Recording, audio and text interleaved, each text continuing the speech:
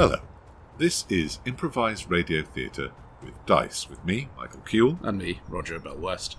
And we are here in Roger's Garden again. We hope we've shot enough of the birds to keep the noise down. There's a lot you can do with a pigeon, or three.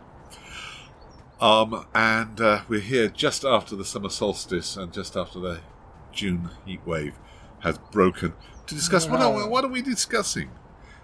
Well, long-term campaigns. If you want a campaign that's not just running for a long time, but running over a really extended bit of history, how can that work? Also, what we would do to put right the history of role-playing games. And finally, taking a look at tech levels. Do they make sense? Do they work at all? How can we fix them? Onward.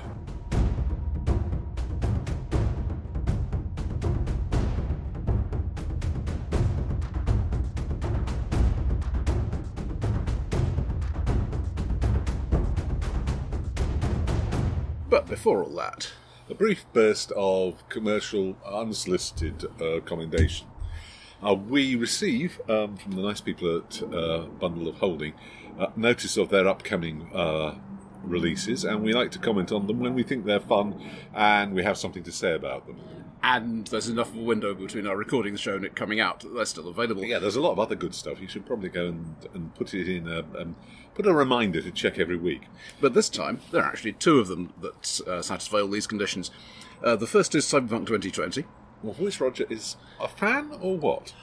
I'm a fan of the setting until it got all self-indulgent and a bit dodgy at the end. But what you get here is not the self-indulgent stuff at the end. Right. It got very, very meta plot, and the GM's favourite named NPCs do all the important stuff, and the PCs just get to watch. I took a brief look at it there. I'll admit the only thing I looked at was the British source book, and then I only lightly skimmed. I will admit I like Queen Victoria II and the corporate stroke military takeovers, but it did do that unheard of thing for a British source book for a near future game at the time, which was get an actual British person involved in writing it. I think Phil Masters got in with Kingdom of Champions.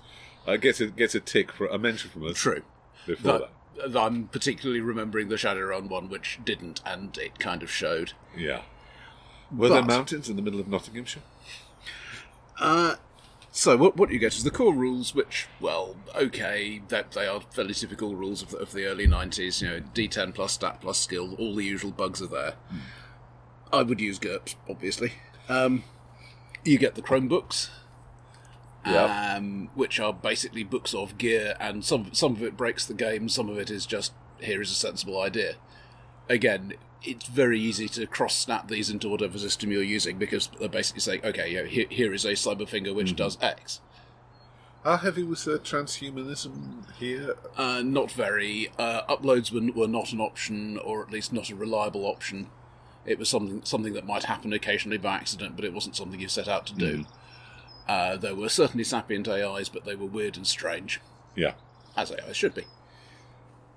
I mean, just look around you. The world is full of the bloody things. They're all weird and strange. Yeah, and they're always annoying you by doing things you haven't asked. It's very strange. So that stuff's okay. What I must admit I think is the real gem of this lot is the Night City source book. Some of the other source books are pretty decent too, but the Night City was the first one I met that would detail every building, every street, every alley, and that provides a nice coincidental adventure generation. You know, you're running away from Company X, and back to your hideout, 5 blocks away. And the only way is through Sing's second-hand cyberware. And what do you pass on the way? And is there a really fast service all-night gun store? Obviously, you can improvise this to a certain extent and say, okay, how lucky is the player? Is there the thing they're looking for? But there is a certain pleasing consistency to be able to say, okay, you're now going down X Street. You know X Street. You've been here before.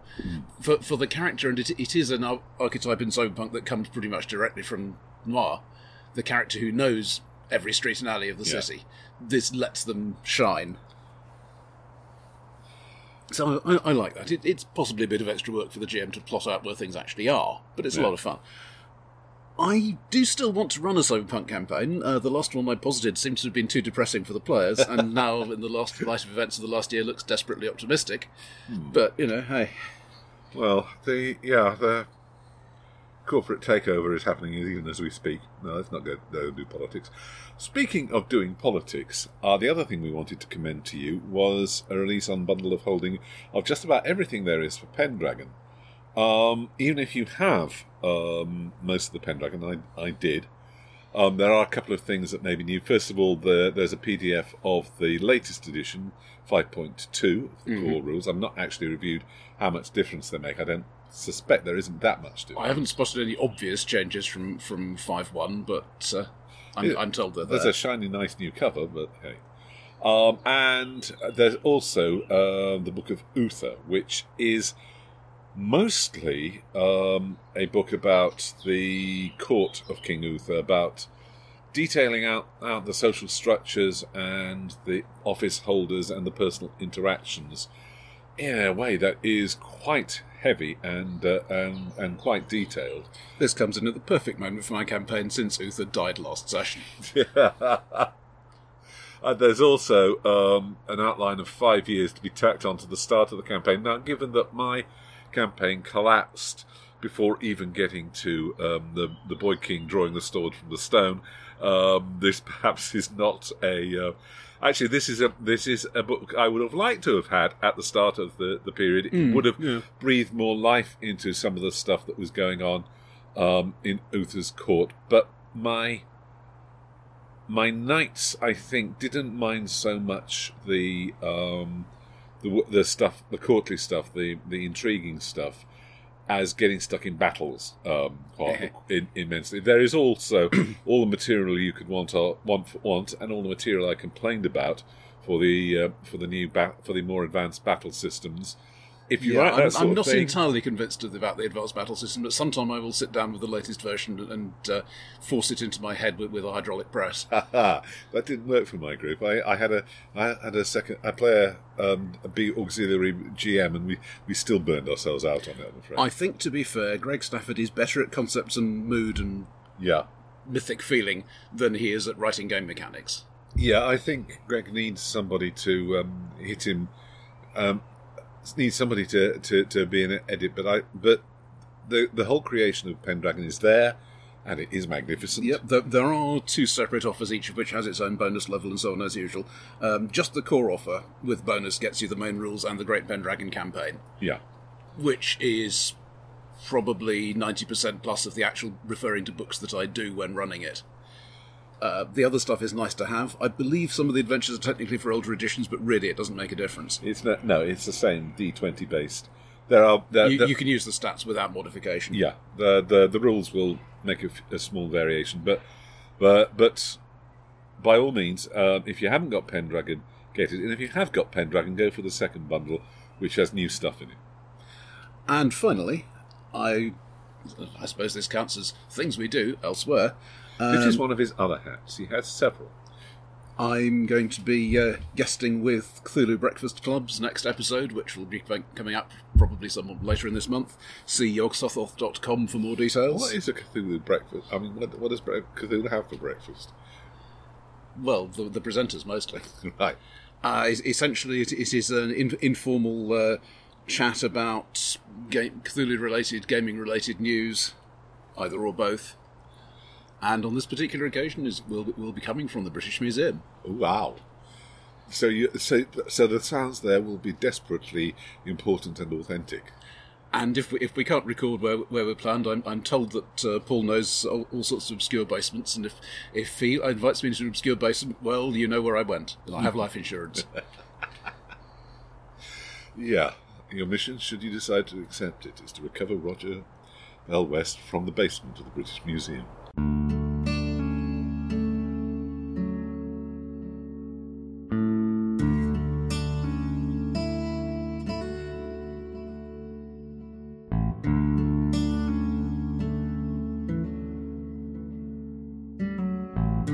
As I mentioned, I have recently come to an end, a forced end, of a Pendragon campaign, and looking around for something to replace it, I naturally did a prospectus and put in front of my players the various things I felt we might do. And naturally, this being the way of players, they chose the thing I was least expecting them to. Mm-hmm. I've had for some time, and it wasn't just for the system I ended up with, which was in Nomine. The idea of running a game set over a great stretch of time. I have access to a series of children's educational books, which depict a series of fictional cities. I think I've met one of these. Yeah, Barmy. You played in the game, set it in Barmy. And I said, and I've been thinking about doing this. I have various setups for it, but it was the Nomine one that they went for. And basically I said to them, look, you will be a group of angels who from time to time are sent to a particular city in various points in its history to solve problems. This has the benefit of there being only 14 depictions of the city in the book, so there can be 14 adventures, and I've time-bound the whole thing. It's not going to go on forever. I know how long. You're going to do them in order, right? I'm going to do them in order. There was an option. I did consider doing a time-hopping one, and maybe I'll do that at another time with another group. But this one, we have a sequence, because that matters, and angels don't time travel, apparently. If there is an angel of time travel. Well, presumably as eternal beings, they don't so much time travel as exist at least partly outside time anyway. Yeah, no, I don't. I think that may be God, who is far in the background in Nomine, but it's not them. They have sequence. But I say you're a group of angels working for various bosses. You're going to be going back to this city. It's going to happen with gaps of initially thousands of years between the very first Neolithic and Paleolithic hunter-gatherers and villagers, and then hundreds of years, and then tens. As we accelerate towards the present, things get more lively. The city expands more, but they go back because they have this reputation of being tied in with the city, and hopefully they get tied in with the mythology of the city and the stories that the city dwellers tell about their past. Now, when you first mentioned this to me, my immediate thought was Nephilim, which I've not actually played, but I have read. Though what that seems to do, as far as I could tell, is basically start with a modern setting, and then say, well, you've had these past lives, which you mostly set up in character generation. And then at some point you say, well, in this past life I could have learned X. Yeah, well, and I've now recovered this memory. I felt Nephilim was both cheating and dull, to be honest. The fact that you have to the canonical setup is to lie to the players about what is really going on with them. No, Nephilim is irrelevant, though there are Nephilim in the game. A different sort of Nephilim, offspring of some rebel angels and humans, and they get around and cause problems. So my problem is, given that the game system is designed for a game in which player characters go in contemporary time closely together, there is such a thing as learning and logical progression, and you're not looking at great swathes of time. How do I adapt the system to this? To a degree, I had to go back and look at the official history of the game and say some archangels are not yet archangels. Some archangels are not yet dead. Some archangels are not yet fallen. Some angels are not yet fallen. We give the. I'm trying to stick, because I'm that sort of anal retentive idiot, to the official timeline. Though I think I've violated it at least once already. Sorry, I'm just thinking of the World War II campaign in which Himmler was executed after the 20th of July plot for reasons which are not yet clear. And this is having a slight impact on the final year or so of the war.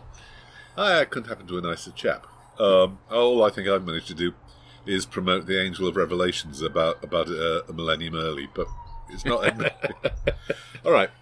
My other thing was to say, right, Angels have come down from heaven to earth, and they are given bodies, vessels, in which to wander about. Some of them can possess humans, but they're a separate problem. And they're given roles sometimes in the in the human world. They turn up and they are a respected cop or a noted psychiatrist, and they've been woven into the pattern. Mm-hmm.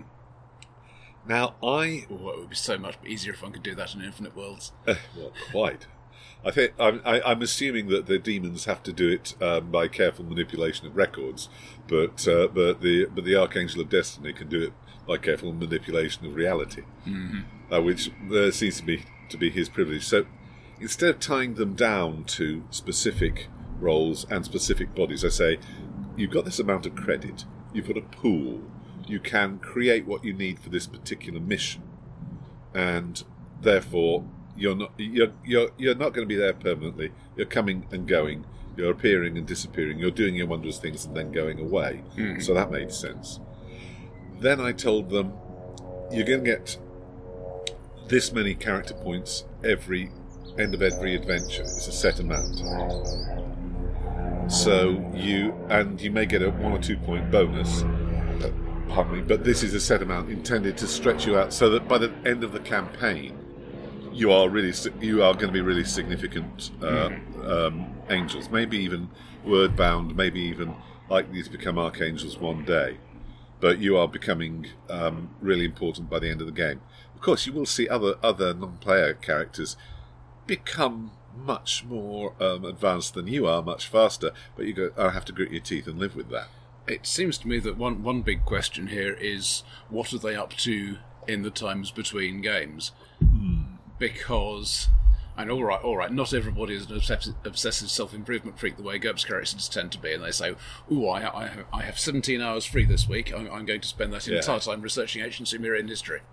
But, I'm assuming that the big chunk of EXP they're getting is stuff they got from doing other stuff, from doing their regular job. They're not even a regular team.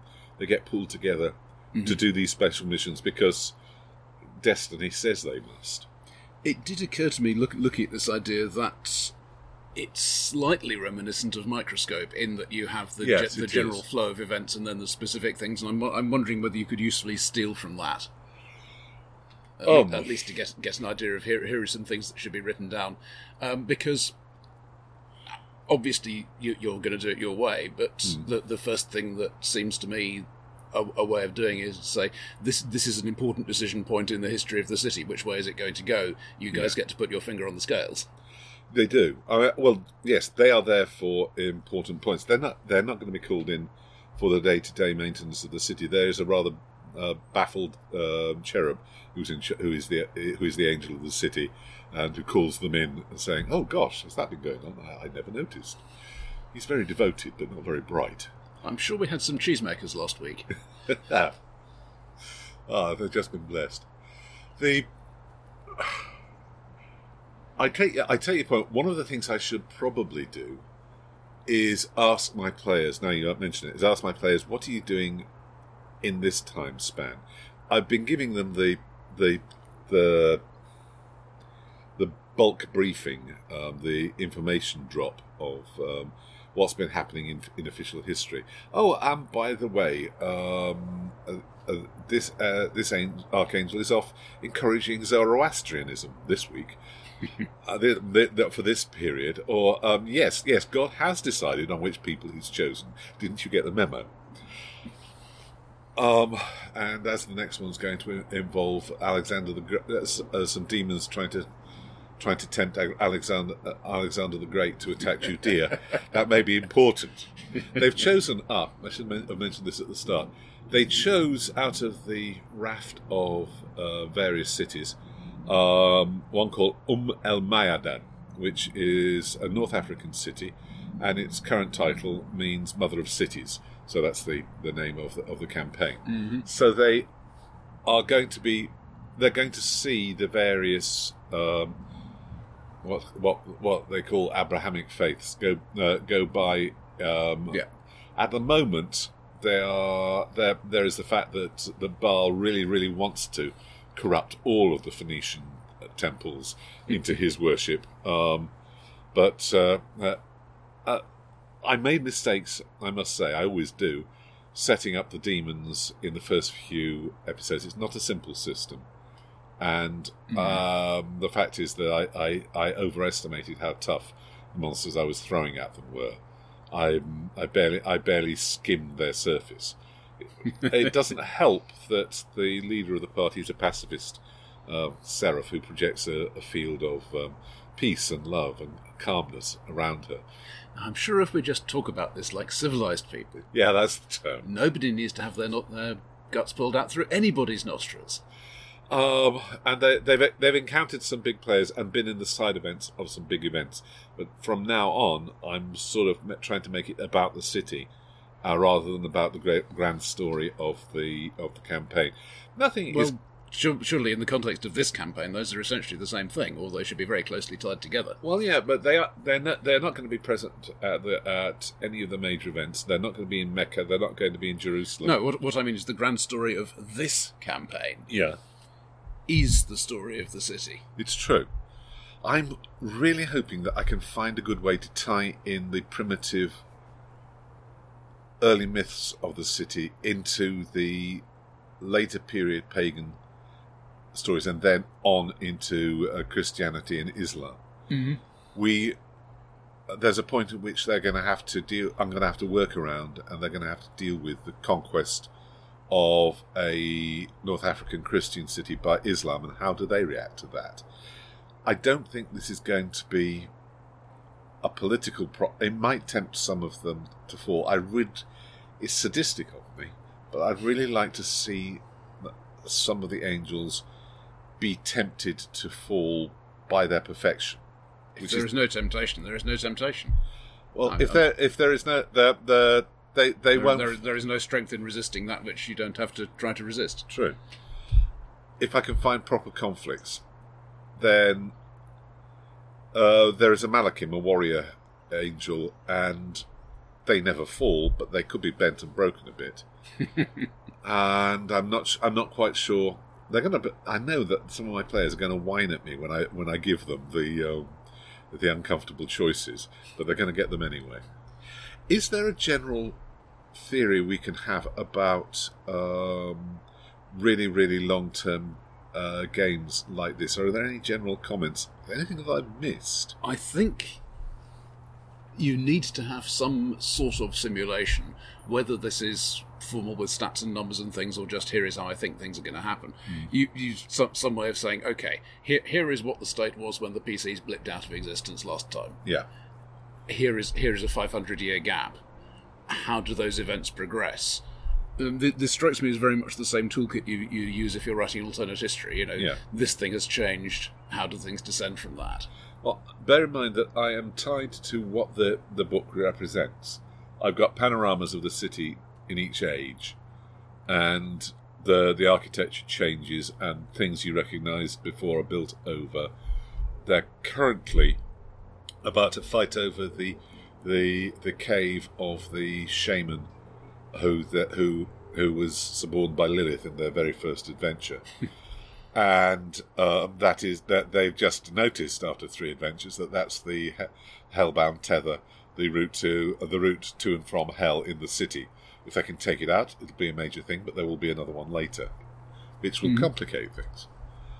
Naturally, at the moment, it seems to be one of your problems here is you've got an intrinsic distancing effect, because at least in terms of the human NPCs, they aren't going to be around for the next adventure.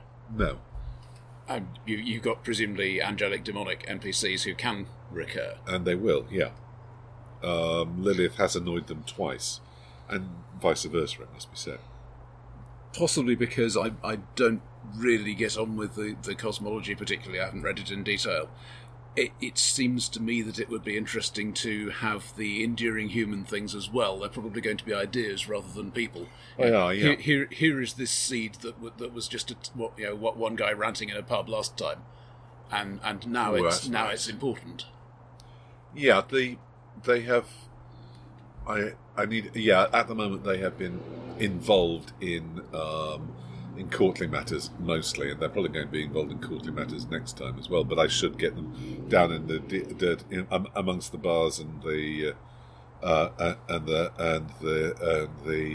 and the brothels and that sort of thing. I should. Yeah, the one thing they've been doing is fighting against the institution of slavery, which has come up several times. It's not going that the city's tradition not to do that sort of thing is not going to survive the Islamic invasion. But hey, if it really shouldn't survive, actually, it shouldn't survive the Romans taking over. But that's going to happen while they're not there. So yeah. I think so. Going all right so far. Going all right so far. Are there any other sorts of really long-lived adventures that really long-lived characters and campaigns we could go with? I mean, we could do something like one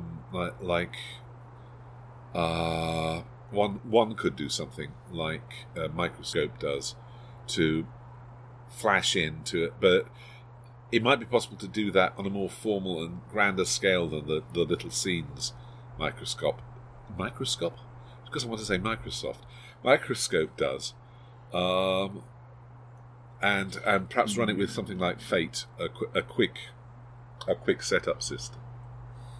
Well, it seems to me that there's a three-way split here. Yeah. What is your continuing thread? Is it characters who are simply there all the time and are simply not being played for extended periods of the history? Is it characters who blip in and out, as you have here?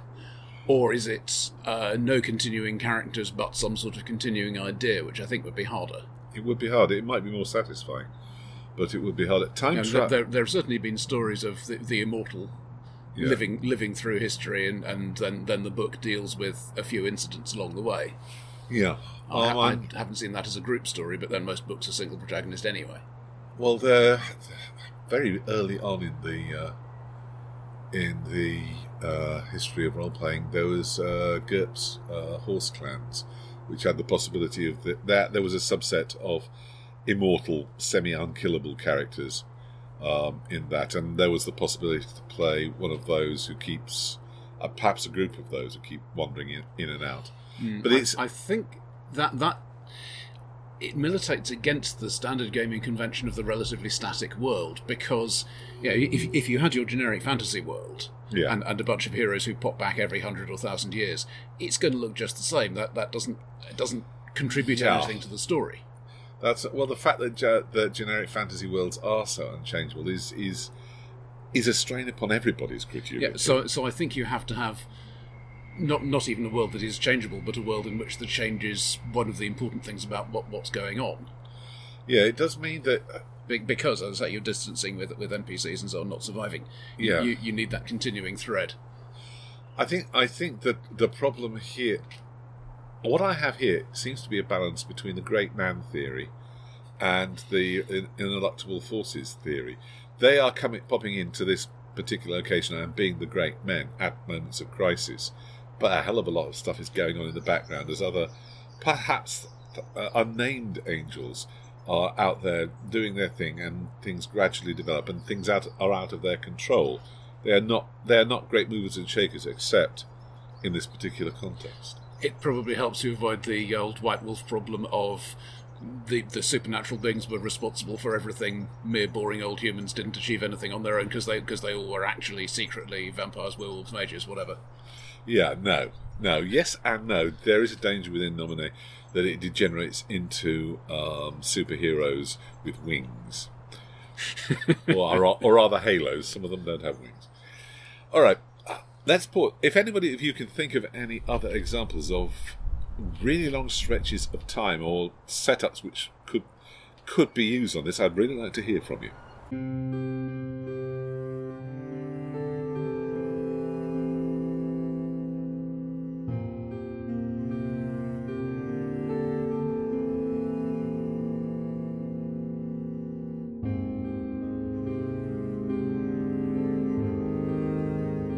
Listener Anthony Shostak asks, in a podcast a few months ago we discussed a time travel mission and invited listeners to suggest new assignments. So what game, or kernel of a game, would we take back, to what point in time, and to whom would we show it, in order to change history for the benefit of RPG devotees? Ooh. Well, first of all, I'd like to say that the point of intervention I would go for, the person I would go for, would be Dave Arneson. Rather than Gygax. I mean, yeah, Gygax he did some very important things, and he was the commercial mind behind the first wave of RPGs. But Arneson, I think, from the reports of his style of gaming, would have been a good person to have gone to. And the other person I might have gone to would be Professor Barker. Because he already had Techimel together, and if I could show... Yes, but even now we haven't got a rule system that does a good job of it. Yeah, but there are rule systems that would do a better job of it than the stuff that has been produced. If only I could get him to do the work, is my thought. I think if you have a more Arnesonian evolution of RPGs, then you probably get a lot more of the wild and woolly and anything can happen, rather than the more rigid. I mostly see this as coming in with AD&D because that was one of the things that was designed for, was to be an explicit, constrained tournament rules set. Yeah. Rather than the D&D, yeah, all right, you're a dragon now. Well, there's a tension, and there still is a tension between the wargamey bits and the story-based bits, and between simulationism and all the other tensions. And simulationism, we on this podcast, I think, find simulationism a valuable tool. It's not the whole thing, but it is. It's a grounding something I like. effect. I like a rules framework that says this happens because batteries have that much energy in them, rather than this happens because it's what's right for the story. Yeah, I want the story to fall from the reality. So you're going to take GURPS back, aren't you? Yeah, it's a boring answer, but yeah. What I would actually like to do, just as purely as a matter of interest, is to take a modern GURPS to Steve Jackson in 1985. And say... Because there have been a lot of dead ends and things that turned out to be mistakes when they were played by thousands of people. Yeah, and those have largely been fixed. So if you start at that point, though obviously with less in the way of illustrations, because it's a full-colour book and you can't afford those in 1985... I like having one core system for all play. I like the thing that GURPS in particular does is say, right, here are lots and lots and lots of rules, and now the first thing the GM needs to do is define the subset he's actually going to use. Yeah. And this still confuses people now. You get people coming onto the forums saying, my GM has said we're doing this sort of thing. What are some really neat powers I can get? Well, that depends on what the GM is allowing. Yeah. Well, but the answer should be, here's what you might be able to con him into. I am now thinking about... RuneQuest is a big step forward. Is it enough of a step forward to take it back to Arneson and say, here, try this? A modern RuneQuest, I would be thinking. Something that can use designed characters, because random generation of characters never made any damn sense. Really. Yeah, I've never seen the point of it. I know there are people now who still think it's a great thing. I don't see it myself. Well, actually, the only game system I really like it in is Rain, and that perhaps. To be fair, GURPS Goblins really requires random character generation. Fair enough, but I would really, given that my Reign of the Petal Throne project is thoroughly jammed up against the magic system. At the moment, I would probably take Rain back to Professor Barker and say, here, could you make use of this? You're all about the great social structures of the empire and how social status matters, and would this be of use to you in plotting the way the characters grow and their band grows?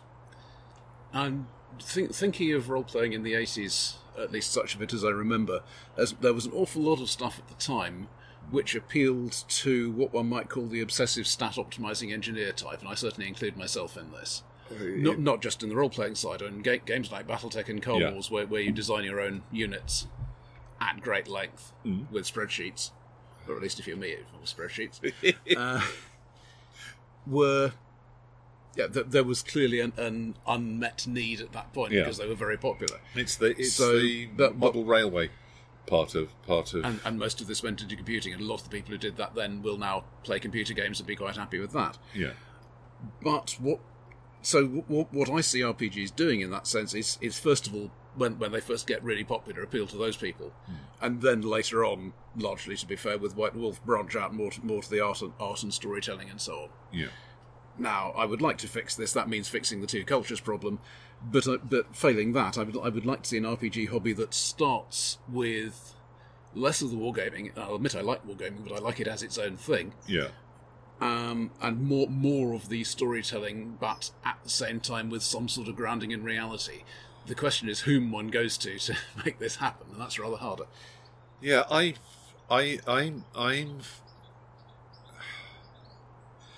well. Actually, taking RuneQuest back a couple of years isn't going to make that much difference. But taking back a more modern RuneQuest a couple of years, but then I believe the next iteration, RuneQuest Glantha, is going to be very much a best of the old style and of the new style. Seems to be working for D&D. Well, the things are.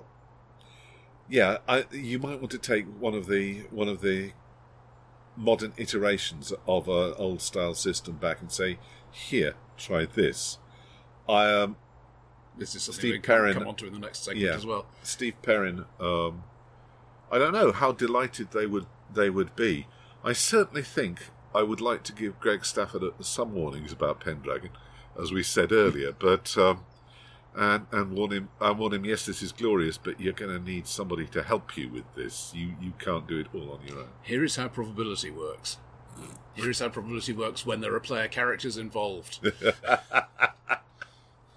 I'm not sure if I'd take back any of the really storytelling hand wavy systems back to that date and time. There would be people who would like it, but Well, it's entirely possible that role-playing could have grown first out of improvisational theatre rather than out of wargaming. Improvisational theatre does not have the gamey thing mostly. Yeah, but what happens if that's where it gets its start? In the 1980s, it's dismissed as a fringe hobby for those weird arty types. And then in the 1990s, something comes along and it then becomes popular among the technical ones as well. I think you have to ride. You would have to ride the wave of interest in fantasy in the late 60s and early 70s. The popularity of the Lord. I'm always more interested in SF than fantasy. Yeah. You're. So I'm wondering if you can take the late 60s. Star Trek has just been cancelled. Yeah. Lot of people feeling frustrated about that, and then say, right, now you can tell more Star Trek stories, and then you can go on and build your own universes. Actually, that is a cunning plan, actually, from a certain point of view. Fanfic already exists. Nobble some of the big name fanfic writers, the people who are doing appers and things, and who are going to say, hey, I've just tried this new thing, it's great fun. Actually, yes, that is. Let's get to Lee Gold early. But yeah. Let's start rooting something in the fanfic audience, and yes, because I get the impression that there are things called sims that are still happening out there, which, as far as I can see, are basically outsider art role playing. They are role playing by people who've never heard of role playing games. People have their own characters. They don't have stats. They just have to narrate what happens. Yeah, and with appers and with you have some of the early play-by-post board game war game magazines had a lot of background narrative worked into it. An early success that we could improve on would be On Guard. On Guard has never been really revised. It really could use it. to come into a modern age. But if you can use the basis of play-by-post things to build up the idea of role-playing and character background and what used to be called blue booking.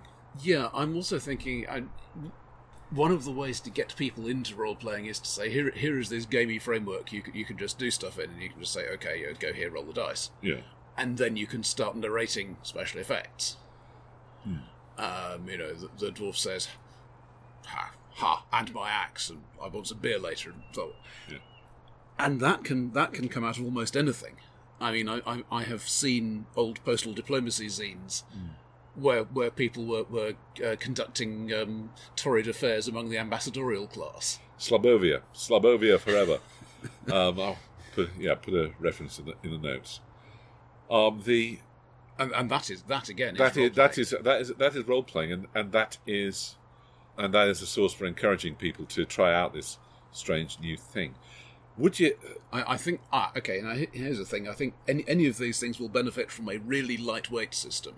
Yeah. Well, you want a lightweight system, but just a base. Something like Fudge would actually do quite well. I say Fudge rather than Fate because I understand it better, and you don't.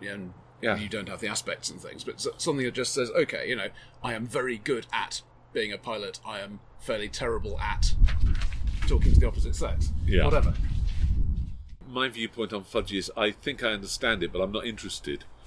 And on Fate is I'm interested, but I don't think I understand it. I have successfully worked with Fudge to run a game. It was as good a generic system as was out there at the time. These days I'd use GURPS instead, but GURPS is a low barrier to entry for me. If we're talking to people in the 70s or 80s, yeah, there's a lot of GURPS. Even in the early days of GURPS, there's a lot of GURPS. I never felt it was in indigestible chunks. Well, until 4th edition came along, and then I had a bit of a burp. I'm not sure 4th edition isn't too much for the 1980s to absorb all at once. I'm not suggesting we should publish that. I'm suggesting we should give it to Steve. Right. Make it his problem. And he then breaks that up into individual books and whatever. But without necessarily making the full starts of earlier editions. That's what I'm getting at, really. Yeah. Well, particularly things like, you're going to want to introduce powers to do this. You can introduce them individually in the world books, or you can say, right, here is the skeleton of all these powers, and then you develop them in the world books, so that you then don't need a compendium volume. Yeah, things like that. The compendium did boggle a large number of people's minds along the way. I would say I don't know if Dave Arneson would react to anything that wasn't militarily focused, or at least fighting focused.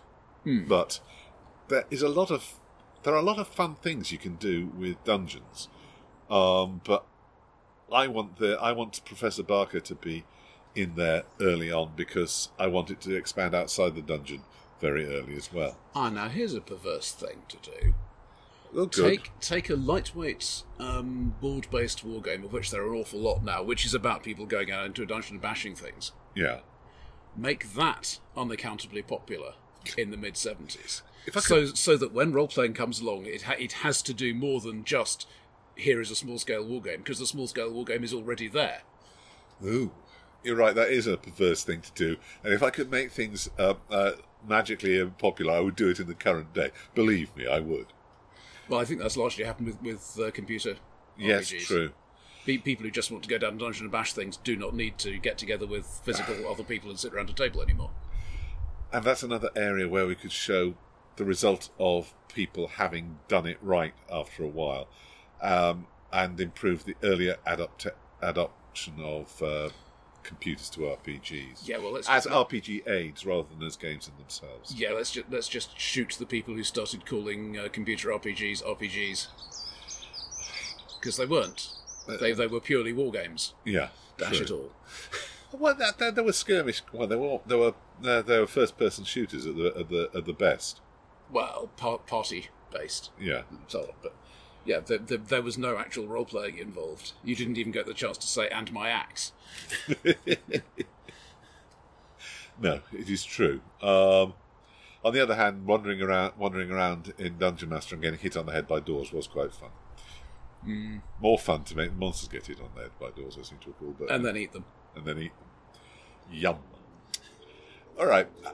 Have we briefed the Time Incorporated people to go back and improve our lives retroactively? Well, they're shaking their fists at us and asking for more details, but tough. Yeah, right. Yeah, that's what it's like when we're top management. Yeah, we're consultants. We're not actually planning to make this profitable for anybody. But yeah, something like Hero Quest, that would be really quite interesting. I mean the Hero Quest, the board game, the Games Workshop thing. All right, I'm sorry. I was thinking of the role-playing game. Put that out in the late 70s, or something like it. Yeah, Dungeon Descent, or whatever it's called. Yeah. You couldn't afford the minis, but... Oh, right, but yeah. That comes in the Kickstarter 50th anniversary edition. But yes, we recommend to those of you who are planning to intervene in the time stream to do it in multiple and complex ways. And also put everything in version control, trust me on this. Yeah. Back up your universes. Back them up regularly.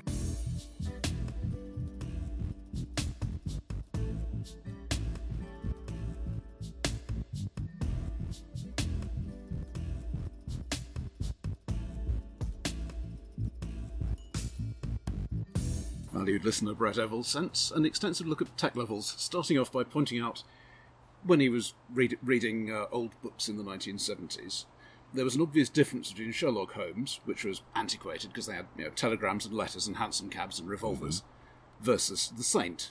They had telephones and cars and automatic pistols and things. And then he read a story, The Art of Alibi, where someone steals a high-performance experimental fighter plane, and the Saint outflies it in a Tiger Moth. Because that high-performance experimental fighter plane is still a cloth-covered biplane. And his Hirondelle has running boards. All right. And that's a tech level difference. They're not necessarily as obvious as you think they are. Or sometimes they're more obvious. So I think tech levels come in with Traveller.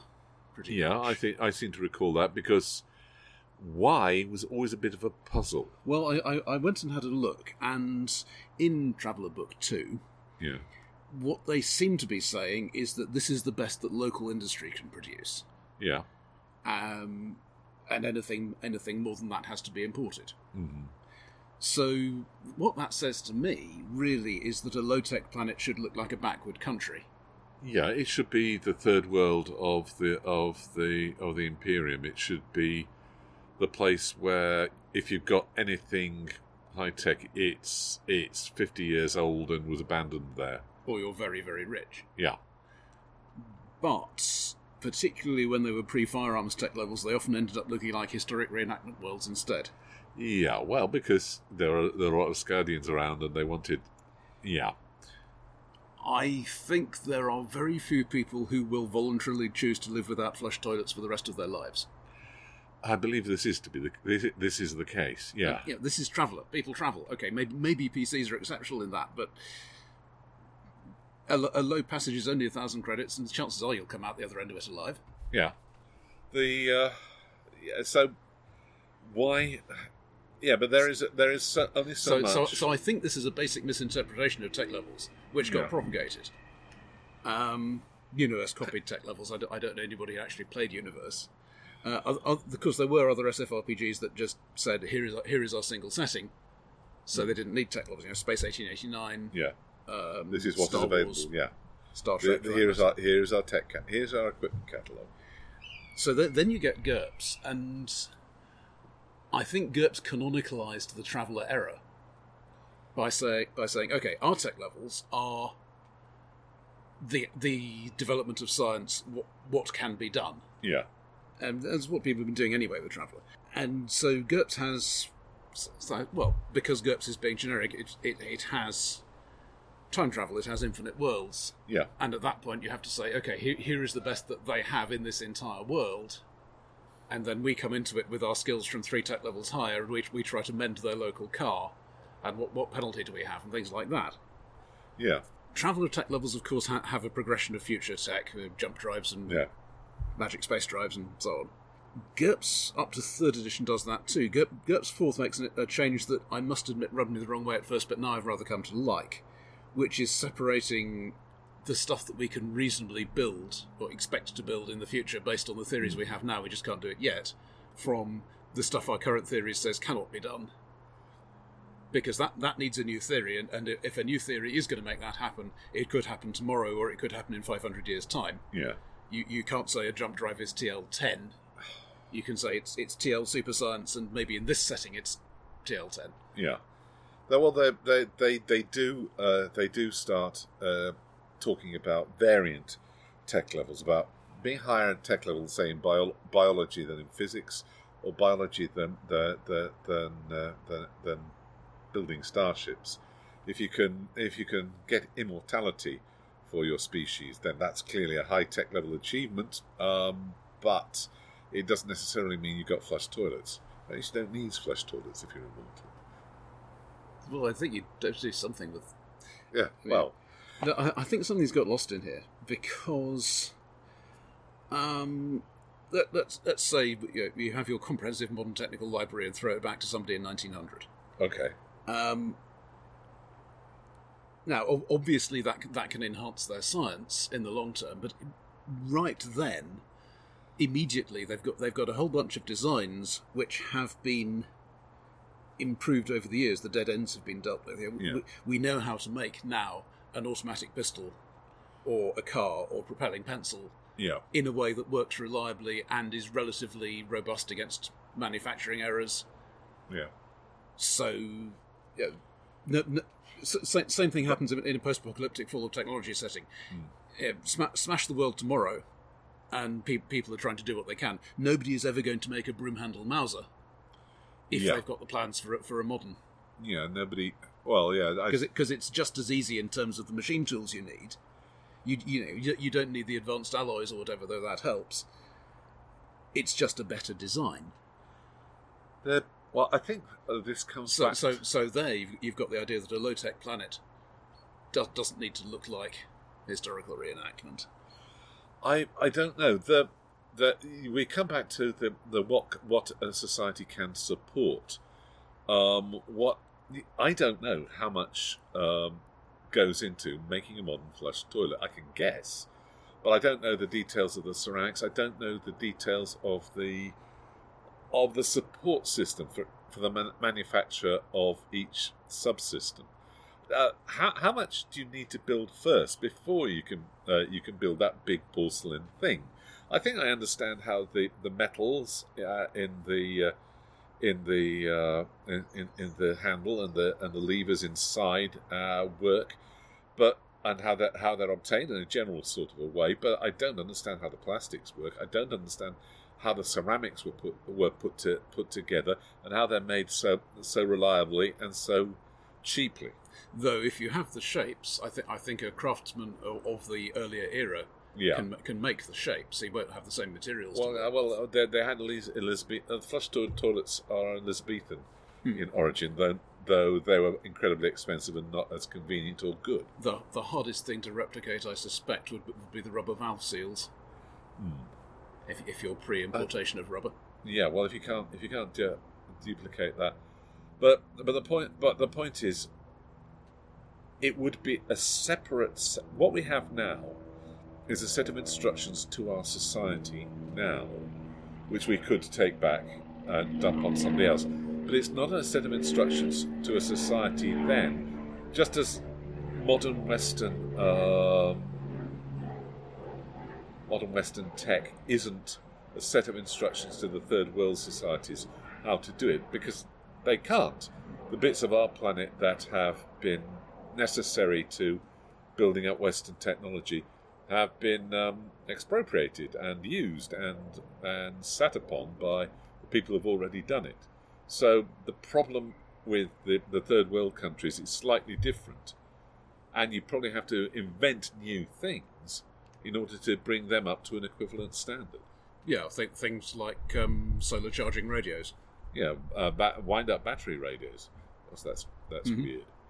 And some things they can import directly. The mobile phone goes perfectly well into a third world country. All you need are the towers and are and rejected. In fact, it works rather better than landlines. It does, yeah. And proving a big jump. But on the other hand, toilets are harder. Yeah, one thing that does occur to me is a lot of the games have lots of 20th century-ish tech levels. Yeah, because Possibly because the authors are familiar with them. yeah, But if you combine that with a random world generation system, you get 1920s world, 1940s world, 1970s world. So why do those worlds not do what the actual 1920s, 1940s, 1970s did and simply advance over a space of 10 years? yeah, that is. Well, it's part of the problem we were touching on earlier. The strange,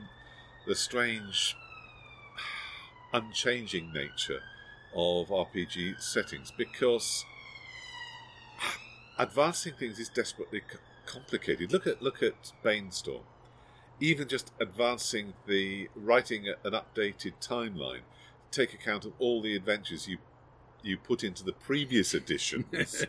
we're back to writing alternate worlds, aren't we? Yeah, you can. There are 1, 2, 3, 4, 5, 6 maybe major unresolved plots I can think of off the top of my head in the last edition of Banestorm, because they were set up to be adventure hooks, and every campaign worth its salt will have dealt with at least 2 or 3 of those. But making a new one is hard. So people want to keep it 1970s world or 1940s world. I don't know what makes it. And then what they do is they invent cyberpunk so they can have 1930s noir with nice new shiny technology, which is just bloody perverse. If we're going to be miserable in the 21st century, we're going to be miserable in a different way from the 1930s. I sincerely hope, touch wood.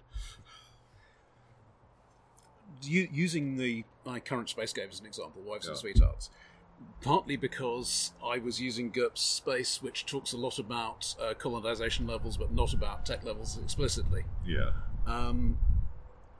What I've basically done is there is the campaign-wide tech level setting, Yeah. which says what space drives exist.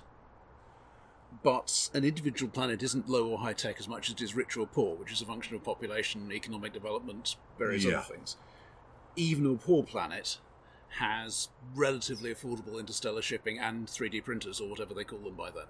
Maybe not outside the spaceport much, but in the back, you would get a core of settled land gradually building out, flushing out to the boondocks. But well, if it's agricultural, at least, or mining or something like that. Yeah. If there's stuff worth going to an unclaimed bit of planet for. Yeah. Which may simply be, I hate everybody, leave me alone, of course. True. Not that I feel that way ever at all. Or we're going to build our perfect society, leave us alone.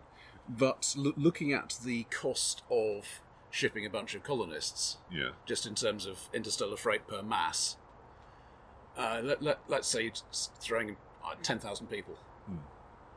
So what's that? 700,000 kilograms plus luggage. You can do this in his headphones. Assuming they're of relatively sedentary disposition. Yeah. But if you're shipping that sort of mass, then the additional mass for a bunch of weather control satellites is really quite small. My assumption is that there is an orbital port pretty much everywhere. Yeah. Because an orbital port is basically a bunch of tin boxes. Yeah, easily added to, easily subtracted to, easily blown up in wartime.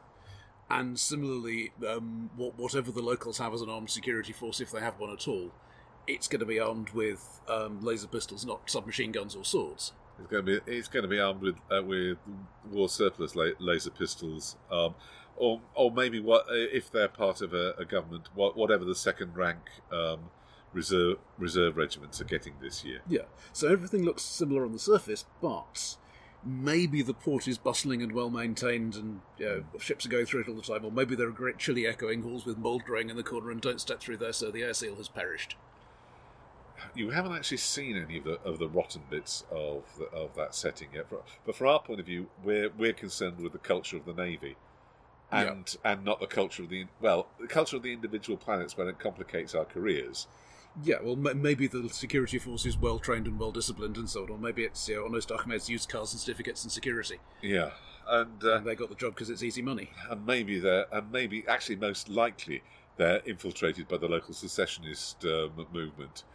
All of the bloody buggers seem to be infiltrated by the local secessionist movements, or maybe the Nova Europeans, or whatever they call The local them. secessionist movements in turn are infiltrated by. Yeah.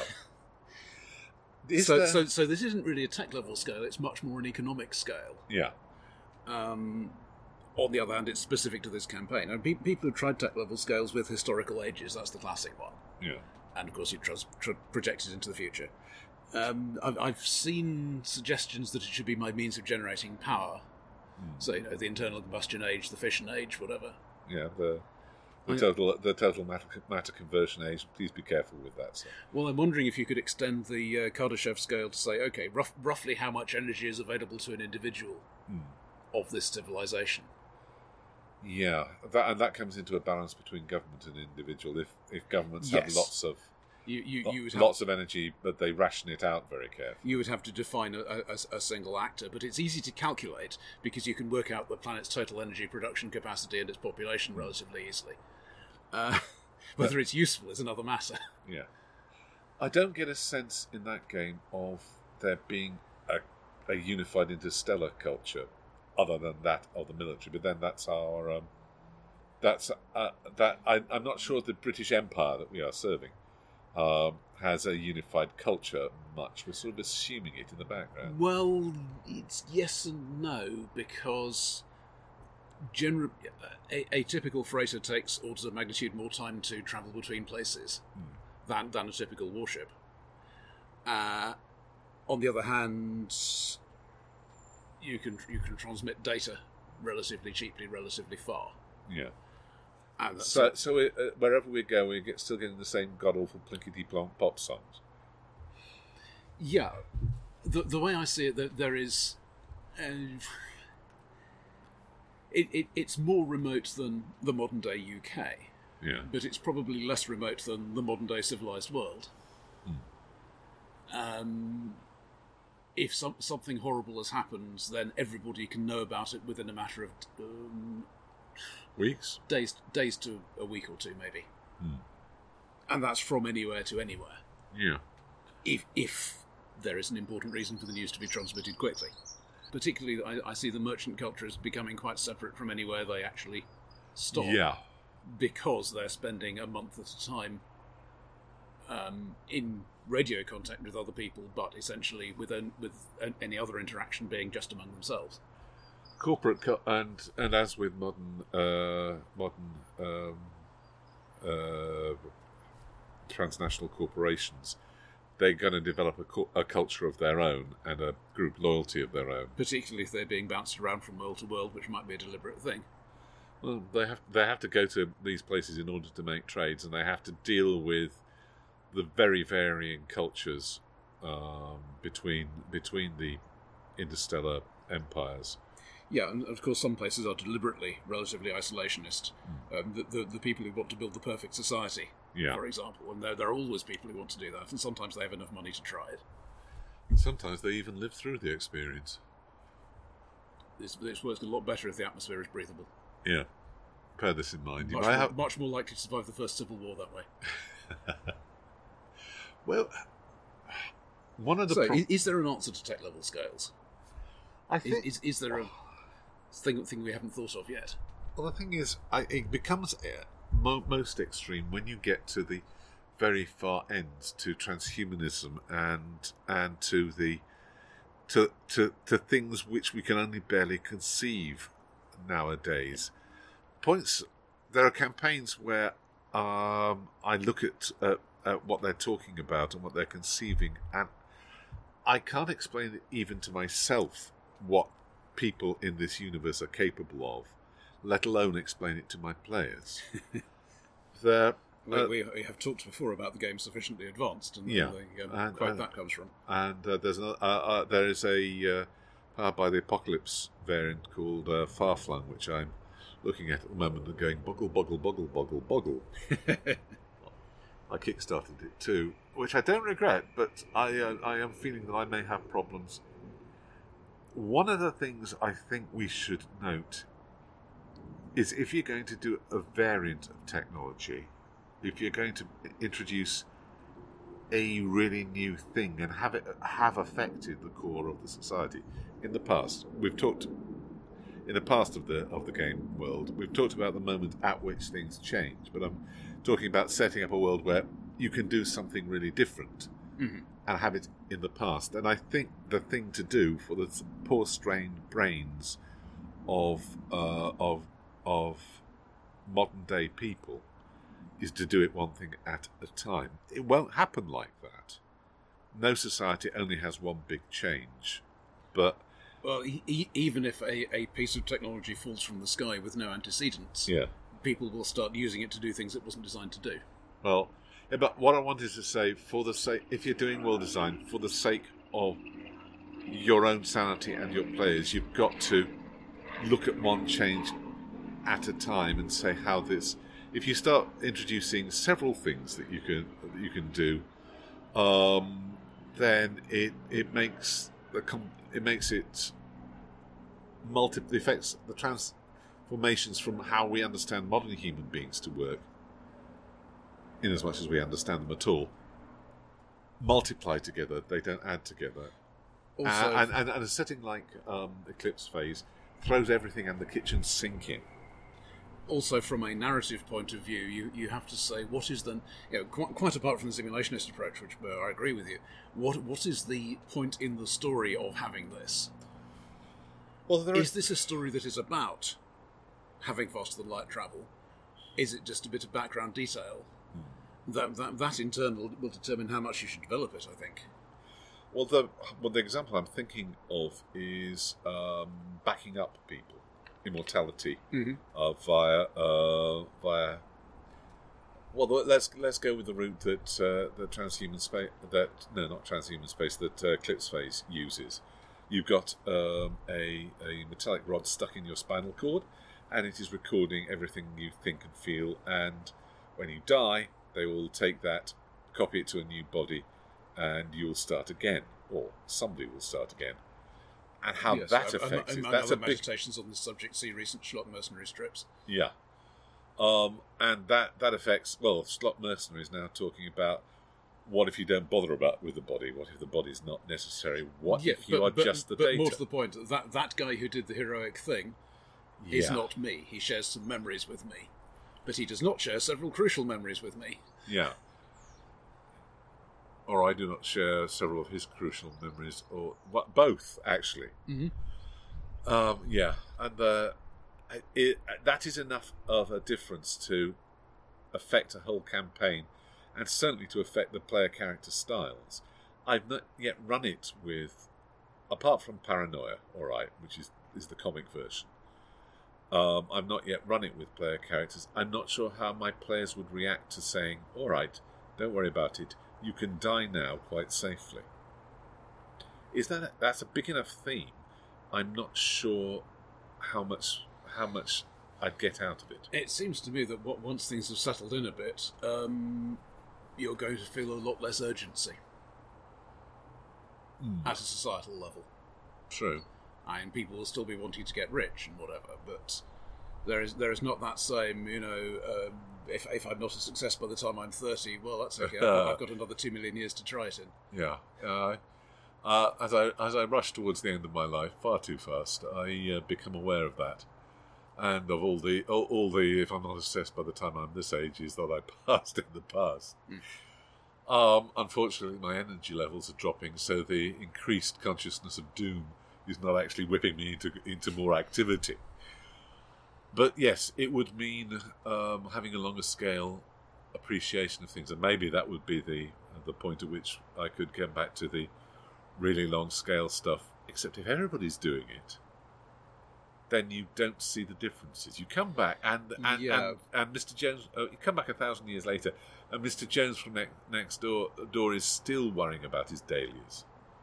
Yeah, you do get a certain race to the bottom effect as well. I've seen this talked about in the real world with the possibility of medications that reduce one's requirement to sleep. I like sleeping. Let us say in theory without side effects, because the jury is still out on that. Yeah. But let us say it were possible to get by with 6 hours sleep rather than 8 as a regular thing. Okay, I'm trying to understand the mind which thinks this is a good thing, because I like sleeping. It's a pleasure. Yeah, that somebody is going to say, aha, I can come into the office 2 hours earlier. Yeah. And once he does that, there's going to be pressure for other people to do that. Yeah. And after a few months, it doesn't give any advantage anymore, but nobody can stop doing it. Yeah. So it becomes the standard, but it doesn't leave anybody feeling better off than they were. The overall thing is more productive, of course, but they're probably not getting paid any more than they were. Well, overtime, what's that? Yeah, there is voluntary overtime. Voluntary, I tell you. Voluntary unpaid overtime. Fair. So what else could one do? Energy, historical era, general ability to do stuff. All right, I will admit I've been desperately trying not to mention the Munchkin's Guide to Power Gaming. Okay. Which lists tech levels purely by ways to harm other sentient life forms. For example, TL3 Industrial Age, proper guns and cannon, tying people to railway tracks, poaching them with steam. Right, yeah. Actually, what you want to define a tech level by is the things it cannot do when you are visiting it, I think. The feel of the 1940s or the 30s would be very different for a visitor from then. Part of it's social, but much of it is technical. And those historical time travelers' guides to a particular time period are mostly about the limitations you find yourself under if you step back to that point. The limitations, the water that the fish there don't see, and the assumptions that it makes to their a difference it makes to their characters and their culture. Yeah, if you're going to, and it's also important if you're going to role play somebody from that period and not just be a modern person in drag. Yeah, there is a Dawnford Yates book in which somebody sets off driving furiously across France in pursuit of somebody, and is really glad when at the end of the day he's only had to change 2 wheels. Really? That often? French roads or rotten tyres? It's not written. It's not pointed out as exceptional. That's the point. This is the sort of period of detail that I love to read old books for, because nobody bothered to write it down at the time. And nobody noticed the change. In fact, the change would have been swallowed in... People complain these days about their car not coming with a spare tyre, because a lot of new ones don't. As some sort of emergency thing instead that gives you limited speed. But the number of times one has to use it has dropped substantially. I'm not going to say when I last had a puncture, because I'll immediately have one tomorrow if I do. There's some wood there you can touch. And yes, that's a whole bit of lost history, because changes in every technological area will be really only noticed by enthusiasts and only written about very rarely in specialised journals. People looking back to the days of when you actually had to have film in your camera, and you actually had to have developer and that sort of thing, and all the things you could do with it, which are now lost. Yeah, for that matter, say early 90s, I was in the US trying to make an international call from a Coinbox phone for obscure reasons, and I did this successfully, and then I got a voice saying, please insert extra money. And this was... what? No, this is a telephone. If you wanted money, you would have asked for it before I made the call. That's how telephones work in Britain. Well, quite. Maybe the Americans are more honest. That's a hypothesis I don't want to follow up. Or maybe they're more frightened of the phone company. Why did they ask for... They didn't ask for it up front? No. Oh. And you weren't continuing the call? No, this was as I was finishing. Right. How very odd. What would they have... Did you put the money in? Yeah. It's a technical boundary thing. I found out later this was quite standard. Oh, very, very odd. Well, be this as it may. But it's a geographical tech level boundary. And I don't even know whether that's up or down. It's just I a think different way of doing things, but it's a different tech base. I think it's down because I can remember references in stories of the 1930s to people having to put more money in to continue and to operators cutting in, but that wouldn't happen. Would it happen nowadays? Would it be an automated voice if it happened nowadays? This one was a recording, at least. All right. Oh, very odd. Would they have chased you down? Would you have been hunted by the phone police? I'm already on somebody's list as an arms importer, so... It's that T-shirt, isn't it? It's the T-shirt. I don't know if there is a sensible way. There's not a universal way of talking about tech level capacity. There are some things that depend on other things. That's what tech levels rely on. Yeah. You can't build a house out of bricks until you know how to make bricks. Well, this is the point of all the post-apocalyptic stories and the thrown back in time genre, where you find yourself going back to 1630 something and trying to recreate modern tech there. I think the authors of those tend to be a bit too blithe and optimistic about what's actually possible. There are so many chains of connection and steps that you need to have before you can build most modern tech. Yeah, though a lot of tech advance does consist of having the right idea when you're in a position to do something about it.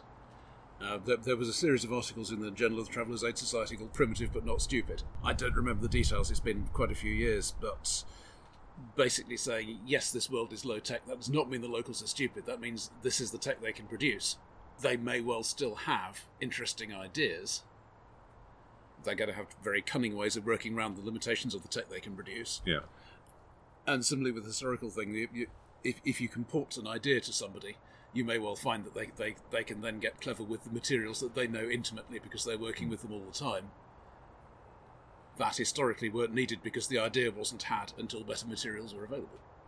Yeah, I think it's always going to be difficult to describe this. There are technologies which we're using now which are millennia old. Glass is started out by the Egyptians trying to make fake jewellery. Useless piece of information. They had plenty of sand, and so they eventually created something. But I don't know. I don't know how you describe this or how you set this up. I think for games you set this up as a series of exceptions. Or a shopping list. Well, yeah, all right. Immortality. You could buy stuff from this chapter. Yeah.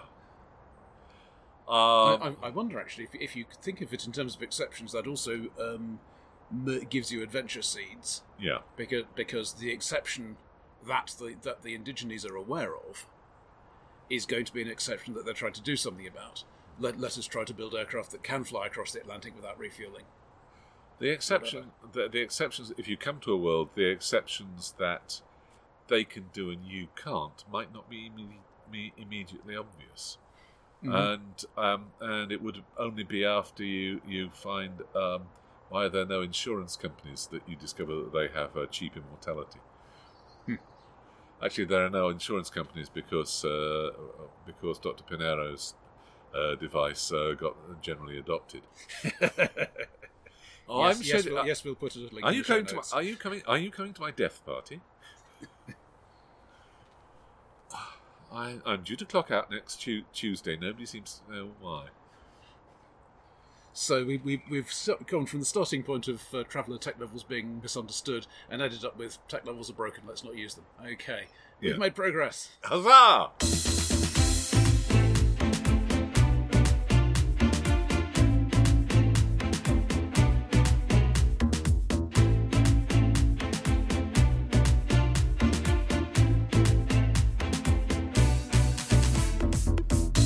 If you have any progress you'd like us to make, any time alterations in the time stream, not connected to gaming this time, please. I think we've talked that one out. And or a campaign set over a long stretch of time you'd like to talk about, then you can contact us. Leave a message on the website or send email to podcast@tekeli.ly. And we hope to see you or We hope you hear us in a month's time.